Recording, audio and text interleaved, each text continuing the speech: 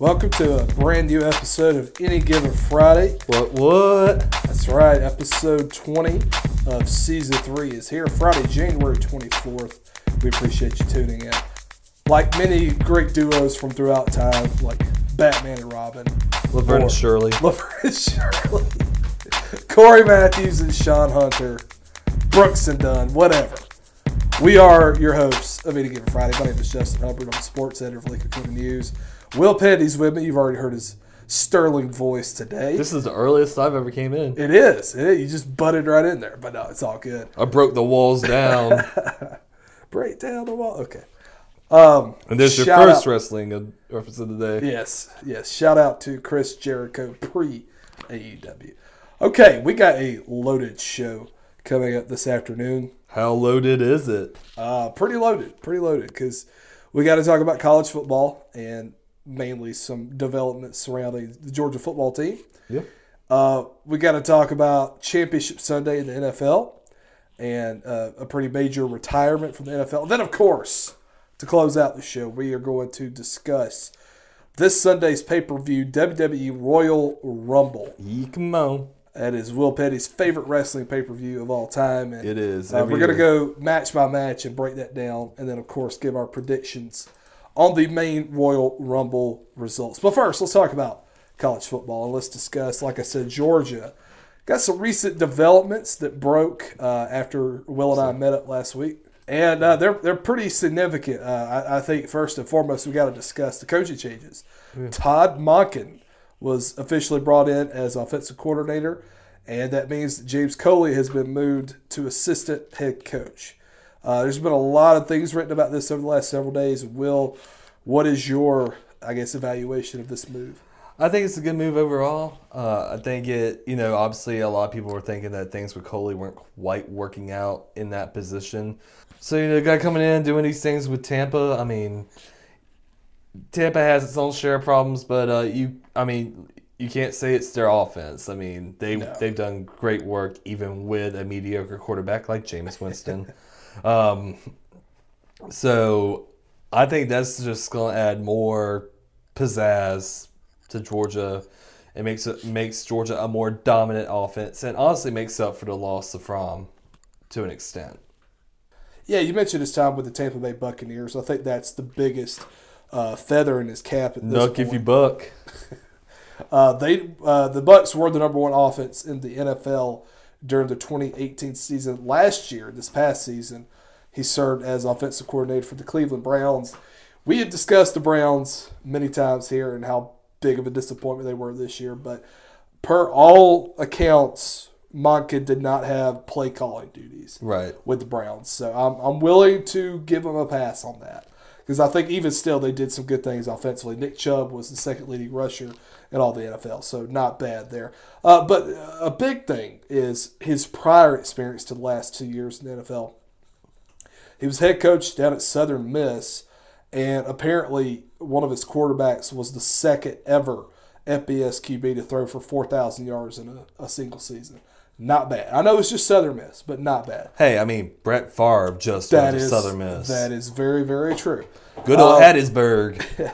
And he went to one of your favorite teams, Oklahoma State, as the offensive coordinator several years back. Well, I'll forgive him for that. And that offense was explosive if you look back at the numbers. He made Brandon Whedon.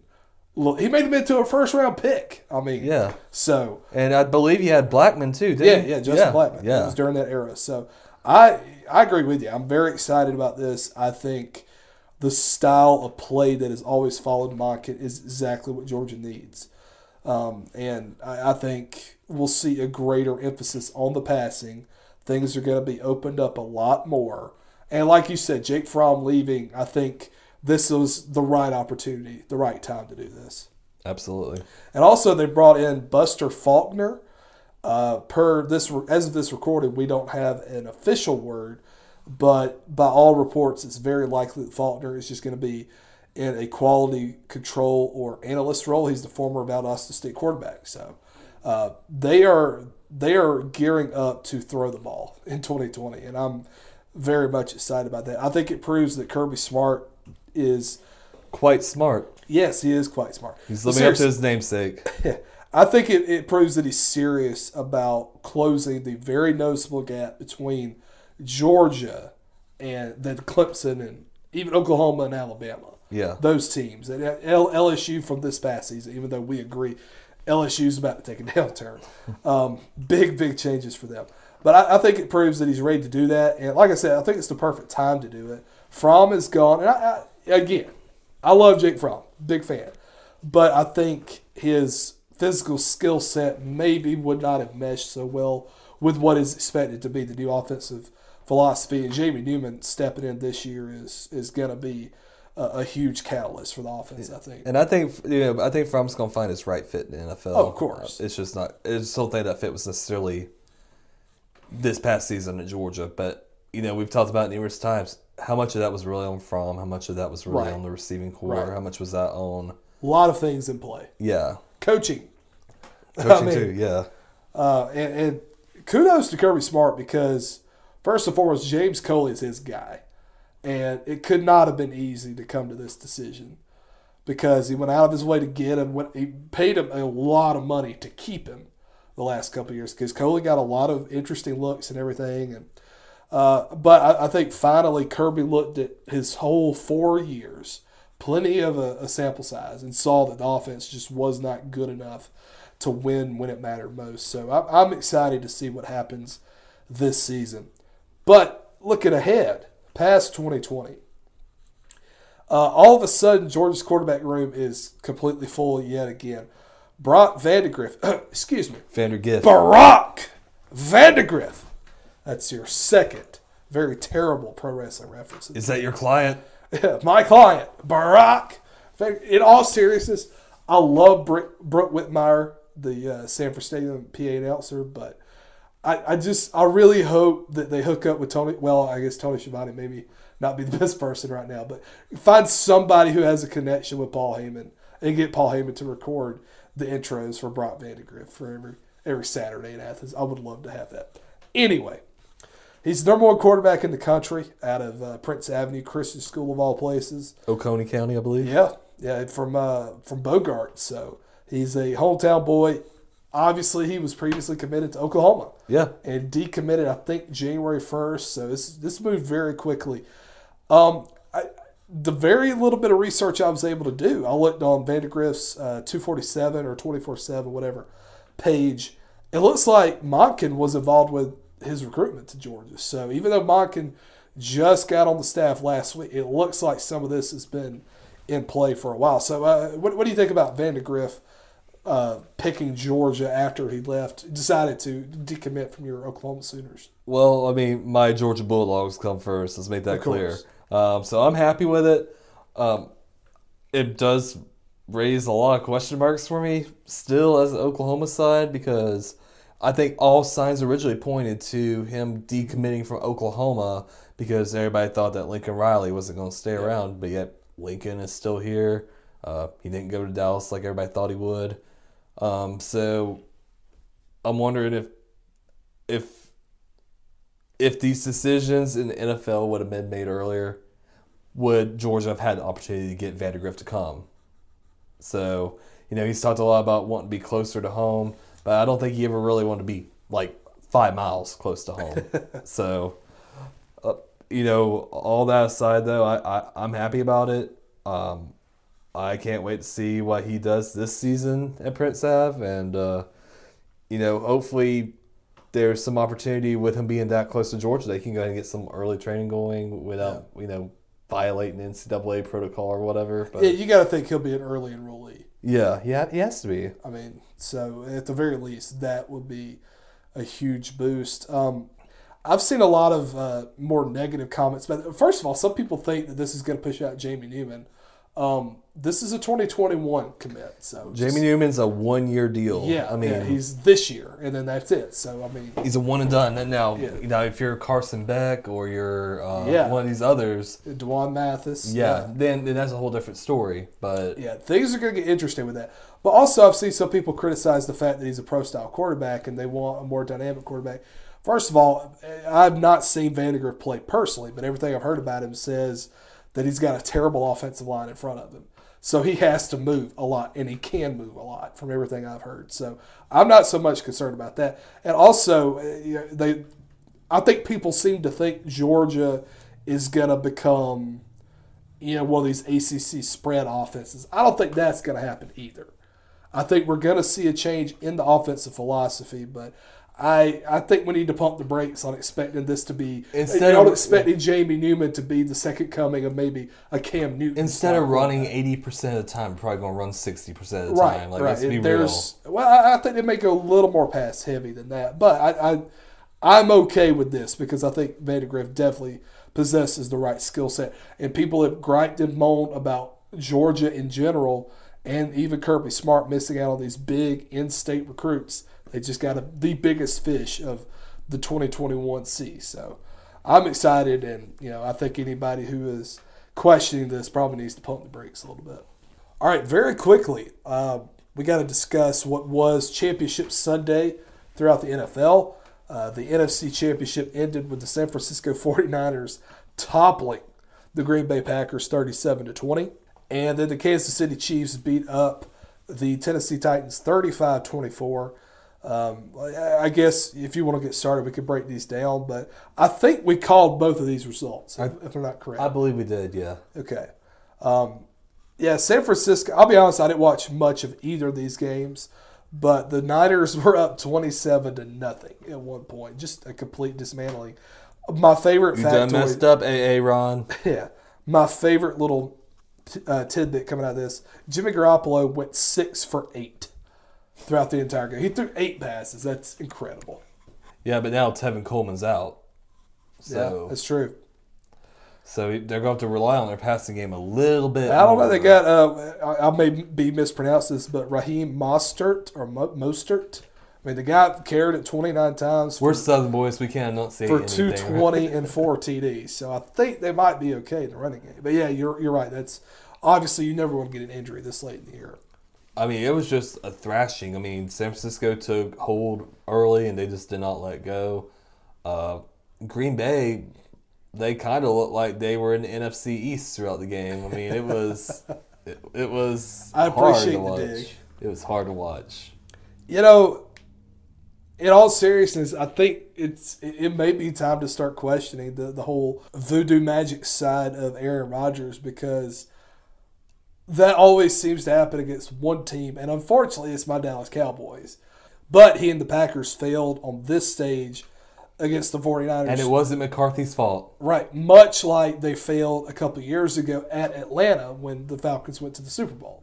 Yeah, that was a complete dismantling too. Well, it's kind of funny that you bring up voodoo and like curses and stuff, because a big thing in the Christian community right now is earlier this week he had an interview, I guess, with his wife on a podcast. Or I don't know, is Danica Patrick his wife? No, but I know what you're talking about. Yeah, wife or girlfriend, something like that, close confidant, and he basically came out and said he wasn't a Christian. So now there's a whole thing about how maybe his lack of faith in God may have caused this whole thing, but at the same time, you got to be like, what about Tebow? I mean, that was about the most Christian man you ever had in the history of the NFL, and where's he now? If my unanswered prayers are any indication, God does not care about football. Because if he did, Georgia would have every national championship and the Cowboys would have every Super Bowl. That's fair, yeah. Going over to the AFC Championship, as I said, Kansas City defeated Tennessee 35-24. I got to take a minute and pat myself on the back. Last week you had to razz me about completely missing the mark with LSU Clemson, but I was on the money with this because I told you that I felt like Tennessee would come out, run the ball well, control it for a certain period, and probably even win time of possession. But I also said it wasn't going to matter, because Kansas City knew how to score quickly. That's exactly what happened here. You look at the way Tennessee controlled the ball early and built first a 10-0 lead and then a 17-10 lead. Kansas City's high-octane offense really kicked in after that. The entire game, they only had 2 drives that lasted 5 minutes or more. And they had a couple of 8, 9, 10, 11, 12 play drives that just were over in an instant. So I just had to brag on myself for a minute. I had a tough scene a week ago here, but I feel pretty good about the way I called this one. Yeah, I mean, it was a good game, and I think really people aren't going to say it right now, but this game is basically going to change the course of NFL for years to come now, because everybody said defense wins championships. Defense wins championships. Who is like the most defensive team that was left in the playoffs? I mean, it was Tennessee. Yep. And Mahomes made mincemeat out of them. Yeah, it was a challenge at first, but eventually they prevailed. So I think after seeing this, I think a lot of these other teams throughout the league are going to start adapting to a more, Kansas City-like offense. They're going to have to. That's how you're going to have to survive in the future. Of course, it's completely different in college where the Big 12 can't do crap when they do the same thing. But, we're digressing. It was impressive to me, though, that for the second week in a row, a team builds up a pretty substantial lead against the Chiefs. A lead that if it was just about any other team in the NFL, like, we'd just be like, game's over. But it's the Chiefs. Like, They find ways to come back and muster back and make sure that they can get it done in enough time that they get another drive. I mean, yeah, you said there might have been 1 minute difference in possession, but I guarantee you there was probably about 3 or 4 more, drives that Kansas City was suddenly able to have just because how quickly they were. So, again, I mean, I'm excited to see the Chiefs in the Super Bowl. First time in 50 years that they've done so, and I'm expecting a really good Super Bowl. Oh, yeah, absolutely. And, of course, we had the Pro Bowl this week, so we got a week off before the big game. We're going to break it down and predict next week, of course, but I agree with you. I think, as you pointed out, the second week in a row that the Chiefs faced a pretty hefty deficit. Obviously, this wasn't quite as bad as that game against Houston, but the only reason they were able to snap out of it is because, as you said, their offense is their bread and butter, and they could do enough defensively to hurt you, and then they kill you with the offense and even the special teams at times. Oh, yeah. They have a couple of mishaps on special teams, but that's going to happen with everybody. But if you're the Chiefs and you're looking at 4, 5, 6 bad moments on special teams, not including missed field goals, because that's going to happen. If that's all you have to complain about all season, you're doing okay. And, they got Mecole Hardman back there, of course, who is a game changer at times, returning and a kicks. dog. Yeah, absolutely. So I think across the board, Kansas City is showing that you can win even if you don't have a defense. And I think I might have pointed out on here, I'm not sure if it was on the show or in conversations I had elsewhere, but Kansas City saw New England go down and knows that it could be, I don't think so, it could be their best chance of getting to and winning the Super Bowl without having to worry about the Patriots in the way. Because if Bill Belichick gets to the championship round, he's going to find a way to win, like they did last year against Kansas City. So kudos to them for cashing in, and I agree with you. We'll talk more next week. They brought the briefcase with them. Yeah, I am stoked. Now, obviously, we're talking Money in the Bank today, but I am stoked for this Super Bowl coming up next Sunday. Okay, well, as we said at the top of the show, we kind of wanted to get through football fast because we got a lot we want to discuss right now with the WWE. I mean, we even skipped through our talk about Eli Manning's career. Oh, we did. We did, but what's there to say? He beat Brady twice. That's all that matters. Yeah, kind of a complicated legacy for the younger Manning brother. Yeah, he beat Oklahoma in the Independence Bowl during Bob Stoops' first season. Okay. And then that led Oklahoma to win the title. But that's a whole different thing. But let's get to wrestling. Pograps. Yeah, let's talk about the Royal Rumble pay-per-view. I think it's coming up Sunday at 7 p.m., hailing from Minute Maid Park in Houston. I fully expect there to be some references to the Houston Astros. Oh, yeah. Cheating scandal. I really hope there will be. Oh, man. I mean, that's my friends and I, we always do prop bets. You best believe that's going to be a prop bet. It's going to be interesting to see how everything unfolds. So we're going to take it match by match, and this is as of Thursday at 1 p.m. These are all of the confirmed matches that we know. We might throw in a couple that we think are going to happen as we talk about these storylines and whatnot, but let's go down the list of the ones we know as of right now.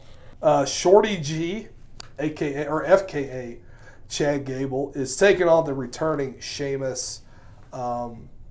I'll be honest, I on my DVR have kind of fast forwarded through this storyline. Yeah, I haven't paid any attention to it. Full disclosure, Will didn't even know who Shorty G was. But you know what? I'm now a fan because I really hated Chad Gable's gimmick. I just hated. Really? I didn't like it. Like, I'm another All-American wrestler. Woohoo! I'm following literally what Kurt Angle did. Wow. So I like that they kind of changed it and gave him something else. It was derivative. I get your point. Yeah. There. But Sheamus, I mean, I can never go against Sheamus in a match like this. I've always sort of been a Sheamus fan, even when he's a heel, even when he's a face. It don't matter. I just like watching him take his big boot and kick people in the head with it. I mean, it's a wonderful thing to watch. And yeah, of course, Sheamus is coming off of an injury. He had a few weeks of vignettes building him up, and all of a sudden he came back, attacked Shorty G right away. That's all I know about this storyline, to be perfectly honest with you. I've never been a Sheamus fan. I'm kind of hot and cold on him. There have been times where I felt like he was really, really good, and times where I just didn't care for him. Well, I think the bar went on for way too long, but I agree. I loved how they got there, because it wasn't that the case. We're getting off topic, but isn't that the storyline where Mick Foley as Raw GM had them in a best of 7 series? Yeah. Sheamus versus Cesaro. I believe so, yeah. And it was a really heated rivalry. And then at the end, they were best friends, tag team. Yeah, I loved the build up to it and everything, but I agree it lasted way too long. Sheamus has to win here. It's his first pay-per-view match since coming back. And, does anyone expect him to lose? I mean, really? Yeah, you can't have him lose in this situation. I mean, kayfabe or, just whatever. I mean, that's not how WWE does it. Right. Okay, Andrade, formerly known as Andrade Cien Almas. We got a couple name changes already out of the gate. Right. He is taking on Humberto Carrillo for the United States Championship. I have a lot of things I want to say about Andrade and this storyline in general, but your thoughts first. I'll let you go first. I mean, I think Andrade's got it. I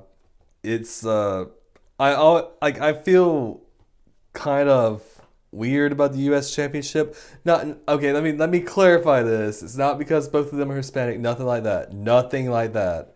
Even though that is definitely a trend over the last several months with this championship. But I feel like it's becoming less of a wrestling belt and more of a 205 Live type showcase. It always seems to be the more high flyer, acrobatic, fighters that are competing for this championship rather than, the good old days, quote unquote, when it was just, two big old hosses going in a hoss off to be the American champion. I mean, it's exciting, I get it, but it just always seems a little weird to me. On the whole, I do agree with you, but I think they have an opportunity now with Andrade because he's got a little bit of that high flyer in him, but I think he could be a heavyweight champion too.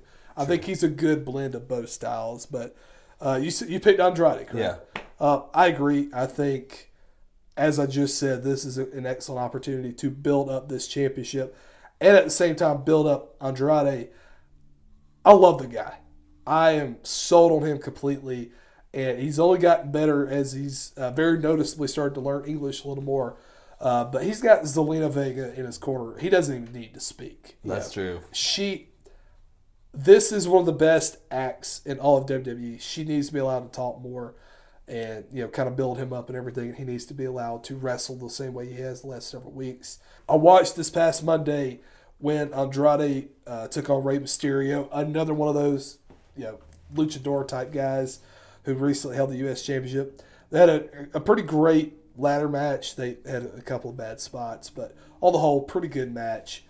And as I watched it and everything, and I saw how Zelina Vega was involved and everything, I just had this thought, and everybody expects Andrade to be a world champion one day.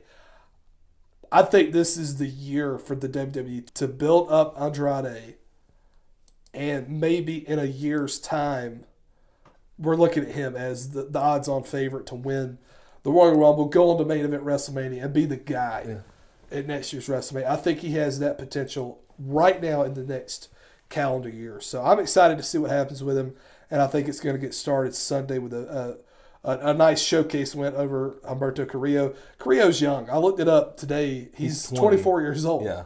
So he's younger than you and me both. He's got some time. I still think he's a little rough around the edges, but Andrade is already a main event act. It's just main event's a little crowded.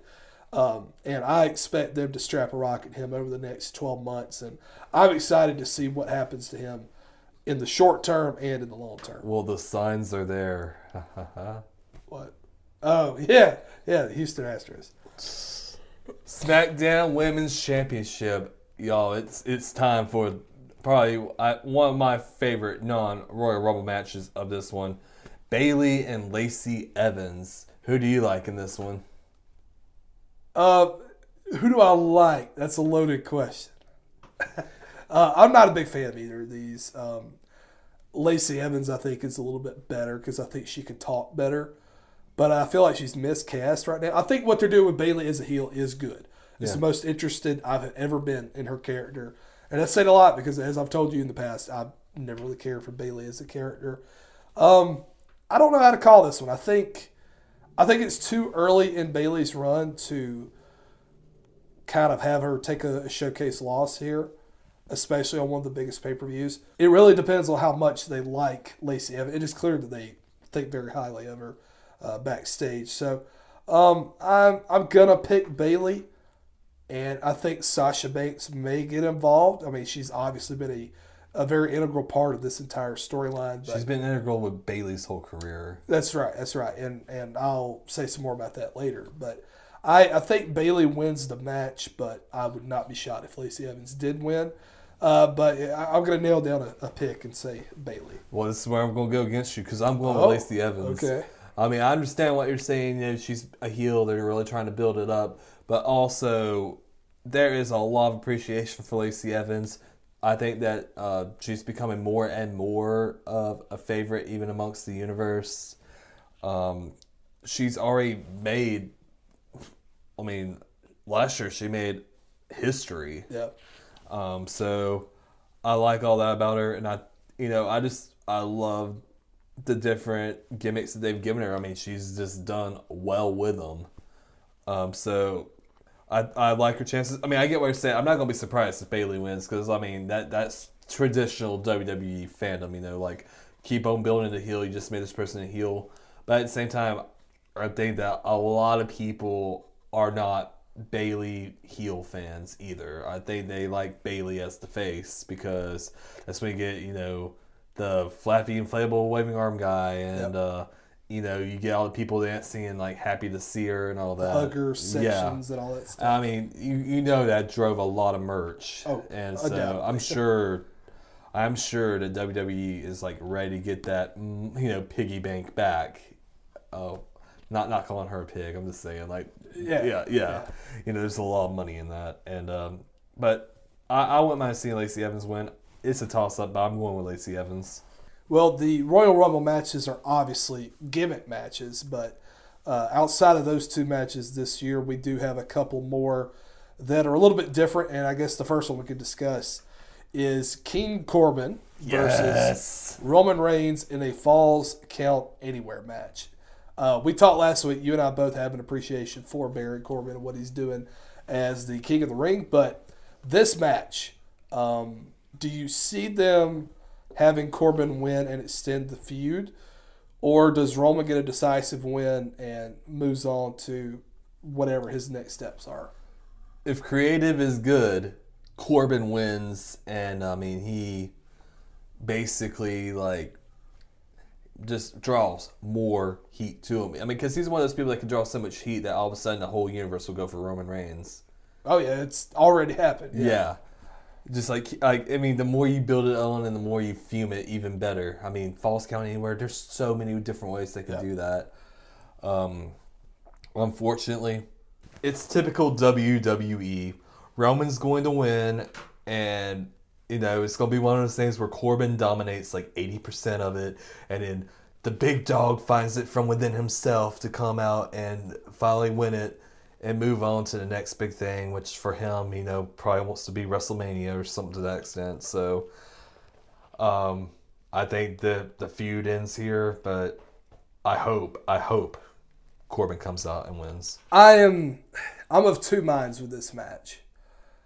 On the one hand, the entire feud is leading up to Roman Reigns getting his crowning win over King Corbin.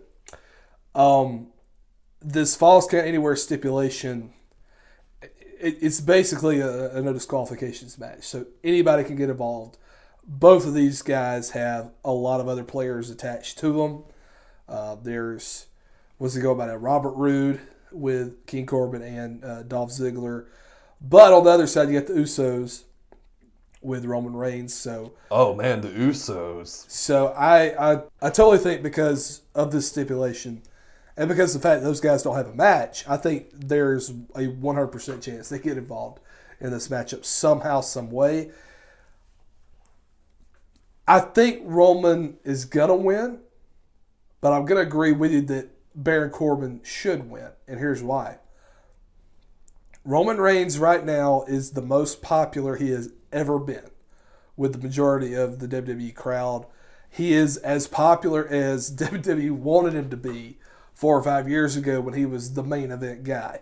And I think, obviously, the cancer situation was terrible, and I think a lot of people developed some sympathy for him there, just in real life, wrestling aside. They had that, and they brought him back, and they have very smartly kept him out of the main event picture the entire time. He hasn't had a championship in forever. Going on about 1.5 years now, I think. So it's been a minute since he's been in the main spotlight. And I think the best way to get him back into it, because he's going back to the main event of WrestleMania this year. I don't have any doubt about that. I think I think's going to happen, I want to predict later? Go ahead. That he's going to lose, and then he's going to be a surprise entrant in the Rumble and come out and win it and get his ticket booked. Not only that, I think he loses this match to Baron Corbin in, shady, chicken you-know-what heel fashion by Corbin with those people getting involved. And if the WWE's smart and they want Roman Reigns to be the final man and they want him to be cheered by everybody, the only way to do that is to have him lose to Corbin in this singles match and then come back in the Rumble, have it come down to those two. Roman tosses and Roman goes to challenge The Fiend at WrestleMania, because I think that's what's going to happen. I agree with you there. That's exactly how it should be booked if that is the plan for Roman and if they want him to be cheered the way they very obviously have always wanted him to be. Well, we'll talk a little bit about Roman later on. Of course. Because I have a few other thoughts about the Royal Rumble match.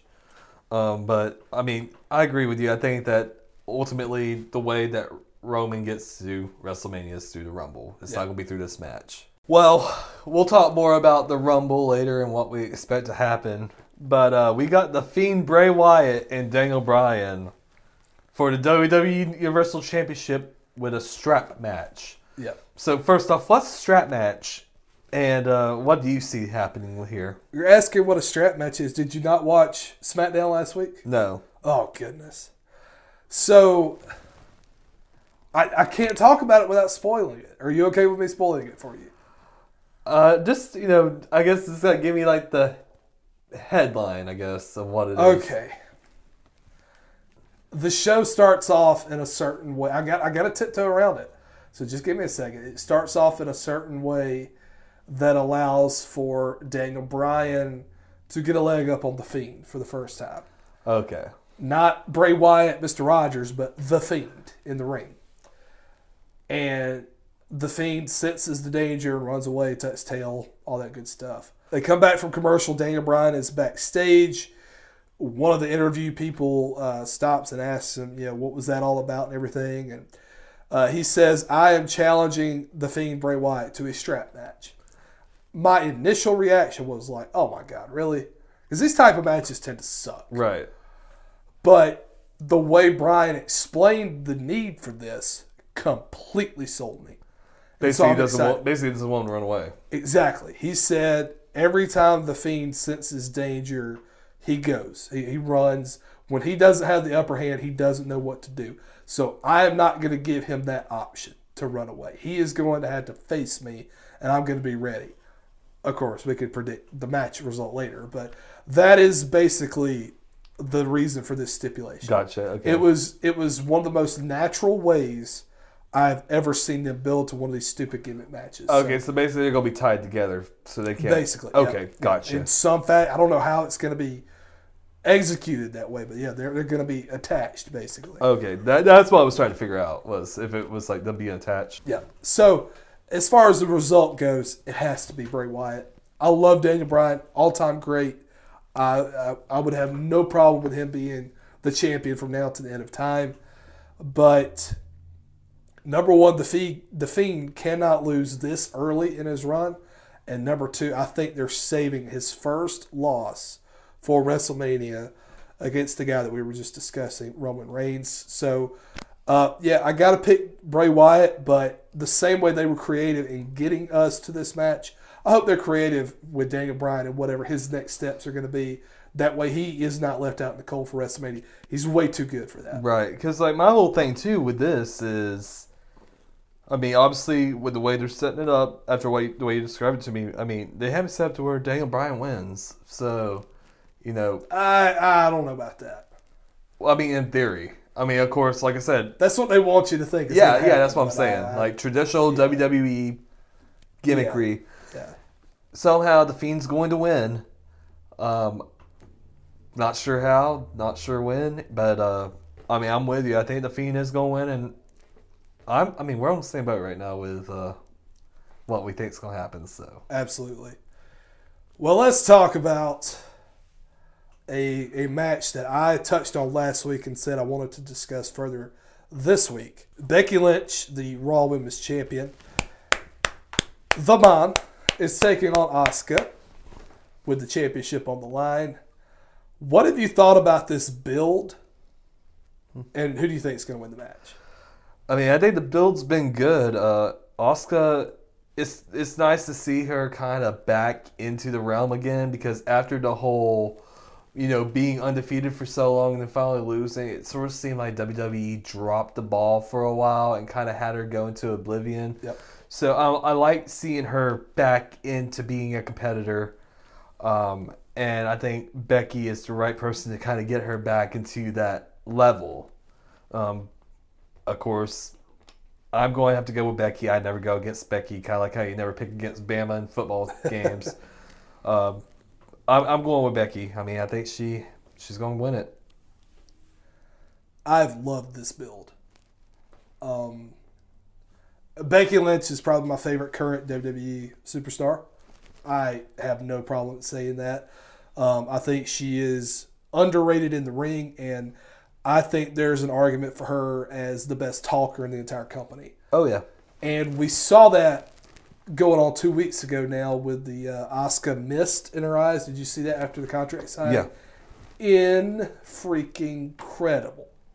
I watched that and I was glued to my TV. I couldn't believe how great that was, how captivating it was. That wasn't just really good professional wrestling storytelling. That was excellent acting by Becky Lynch. I've been watching wrestling since I can remember. I know the mist does not actually make a person go blind. Right. But in that moment, a part of me was like, oh my God, she can never see again. She was that good. And they had one misstep a few weeks ago. She can't see without her glasses. They had one misstep a couple weeks ago where Becky came out and basically said, hey, watch this video package. Asuka came out and she punched her and got a one-up on Asuka for the first time. That sucked. That was just one uncreative blip on one of the most unique storylines I've ever seen. And I love the fact that it's Becky calling her out saying, I need to beat you. I think it's such a fresh take, a fresh perspective on this type of match. And storyline-wise, this is the one thing that Becky has not checked off her list.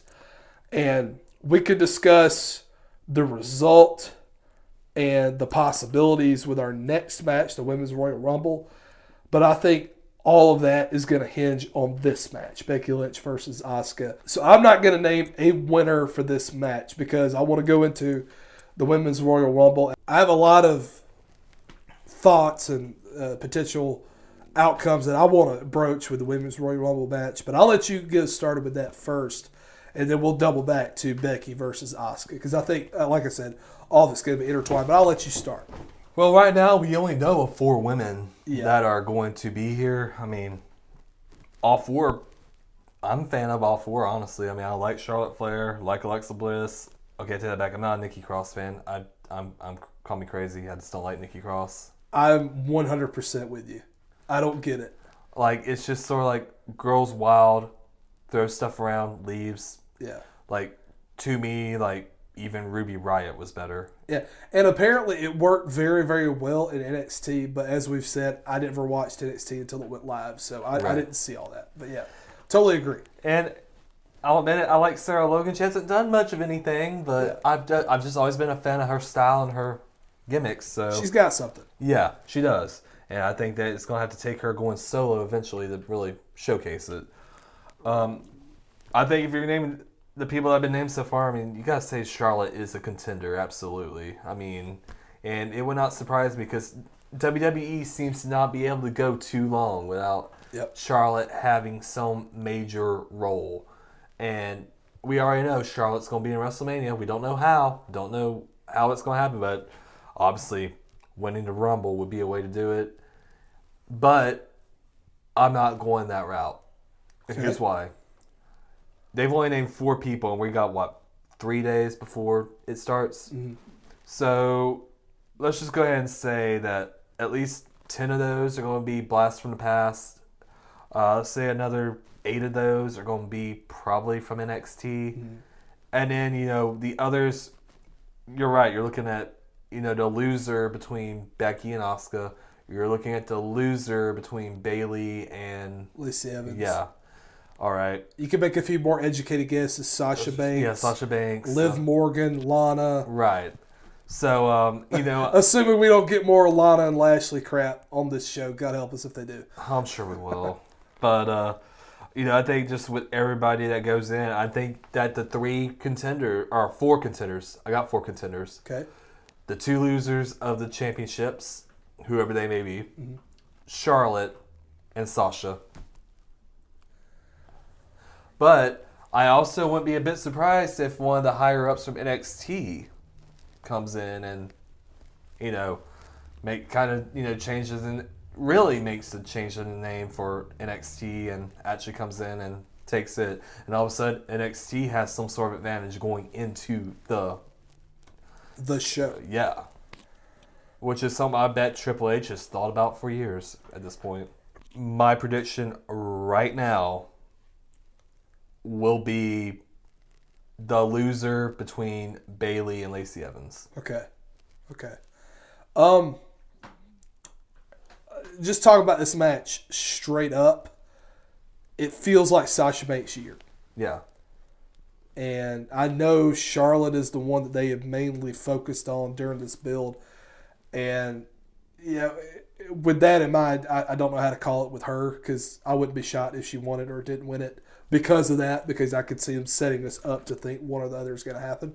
But just straight up, I feel like it may be Sasha's year, and she challenges Bayley for the SmackDown, assuming Bayley wins on Sunday. She challenges her, turns face, because I still think it's too early to turn Bayley back face. And we have sort of a Mega Powers type storyline. Because if you look at Sasha Banks since she came back, she had that red-hot feud with Becky Lynch, which in hindsight she probably should have won. Because I think she completely cooled down after that. And after they moved her back to SmackDown, she was basically under Bayley's thumb and has been through this storyline with Lacey Evans. So that, I think, is a ready-made feud for WrestleMania. I think it'd be a money feud. I would love to see that build in that match. But as I just said a minute ago, I really think the result of this match is going to hinge on Becky Lynch versus Asuka, and here's why. I think one of 2 things is going to happen or I guess technically one of 4 things, if we want to extrapolate it, is going to happen with Becky and Asuka. Either Becky is going to win, and as she is celebrating, she's either going to be confronted by Ronda Rousey to set up a rematch at WrestleMania between those 2, or Shayna Baszler is going to win the Women's Royal Rumble. because I don't know if you saw Becky and Shayna's little one-on-one backstage interview ahead of Survivor Series. That jumped off the screen. So you got to think WWE wants to capitalize on that if they can. So I could see either of those happening. Or the other options are Baszler or Rousey come out and cost Becky the match against Asuka. And then probably Becky enters Royal Rumble, loses that, and then goes into a non-title feud with those. Or either one of those wins the Royal Rumble. So I think there are there are many possibilities for the women's match. Which is the fun part about the Royal Rumble. Yeah, and I think that is the reason I'm most interested in seeing how the women's Royal Rumble match ends as opposed to the men's, which has not really been the case for me the last few years because I feel like it's been predictable. You know, a couple of years ago, we all knew it was going to be Asuka, and last year we all knew it was going to be Becky Lynch in some fashion. So I think the mystery is a little bit exciting, and either way, I'm excited. But I'm gonna nail down a prediction and say that Shayna Baszler wins the women's match. But I really hope it is Sasha, and we get to that storyline between her and Bayley, and then we do Becky versus Shayna and or Ronda in some other fashion. Right. Well, I mean, and here the only disagreement I have though is like I don't want another. I'm cool with Sasha winning. But I don't want another Sasha Bayley match because it's been the whole I just don't want that to be Bayley's career. Well, they haven't done that on the main roster. I get your point. Yeah, that was more of an NXT thing. Well, no, I mean, it even continued into Raw and SmackDown with those two. I mean, where it was like they're BFFs, but then one keeps on screwing the other. Yeah, over. they teased it, but they never did it the right way. Fair. And I think this would be a good chance to make up for that, is all I'm saying. And maybe do it once and for all. Yes. Okay, I got you. All right, well, now it's time to talk about the final. The men's Royal Rumble. Yes. You have the list of participants, so I'll let you. So, we all know who number one is. Yeah. So here is our list of 22 of the 30. Brock Lesnar will be coming out number one. We also got Roman Reigns, AJ Styles, Eric Rowan, Randy Orton, Rey Mysterio, Ricochet, Drew McIntyre, Elias, King Corbin, Dolph Ziggler, Otis, Tucker, Rusev, Bobby Lashley, Aleister Black, Buddy Murphy, Braun Strowman, Shinsuke, Seth Rollins, Kevin Owens, and Samoa Joe. Now, we already know there's going to be 8 other people. Mm-hmm. I'm guessing we already know there's going to be 1 or 2, like, historic names. Booker T's coming back. You think so? Yeah. I don't know if you watched the Backstage show on Fox on Tuesdays. He's been building that up and showing pictures of himself working out. I 100% expect Booker T in this match. Right, but you know, usually they bring someone, like, you have to, like, follow Twitter the night of and see who's magically in Houston. Of course, Booker T makes sense. He's from Houston. Right, exactly. Sugarland, to be exact. But, yeah. So, you know, I think there could be a couple other surprise people like that. One person I have in mind, and people are going to say I'm crazy. Okay. But we want it. The universe wants it. It would be a moment that people will never forget. Okay. Phillip Brooks. CM Punk. Don't get my hopes up. Because I would love nothing more than to see Phil Brooks come back and win the Royal Rumble and go main event WrestleMania like he should. Oh, he wouldn't win. You don't think so? No. You think they would bring him back and not have him win this match? Is it WWE? Oh, okay. Is it WWE? Okay. Listen, number one, it ain't going to happen. Not yet. I do think down the line he will be back in a WWE ring for a match. I don't think it's going to happen this week. But when they do, they're going to cash in because they know they cannot have him lose. He's too important, too big of a star. I'm sorry, I don't think that's going to happen. Do you think Edge is going to be in this match? Because there has been a lot of chatter. There have been rumors and reports that he's been to the WWE doctors and has received clearance, signed a contract. But up until this week, Adam Copeland, who competes as Edge, has said numerous times that's not true. It's, I don't have a contract. If I did, I would know, all that tongue-in-cheek crap. Do you think he's lying? Do you think he's going to be back? I think it's possible. But you know what? Where there's Edge, there's going to be one other person. Christian? Yeah. I can see both of them coming back. I don't see it being just Edge if that happens. But, right now we only don't know of 8 people. So I think you have to also make assumptions that some of these other people are going to probably be from, rosters that just haven't been named yet. You've got to think that, they're going to bring out,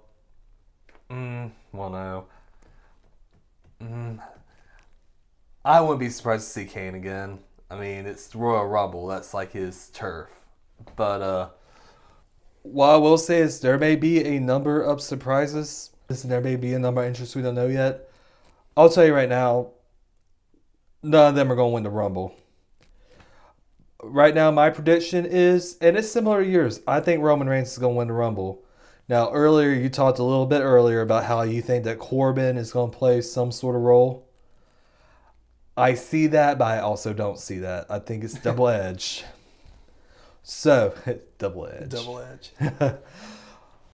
I think really what the only way I can see King Corbin being involved with it would be you're down to 3 people.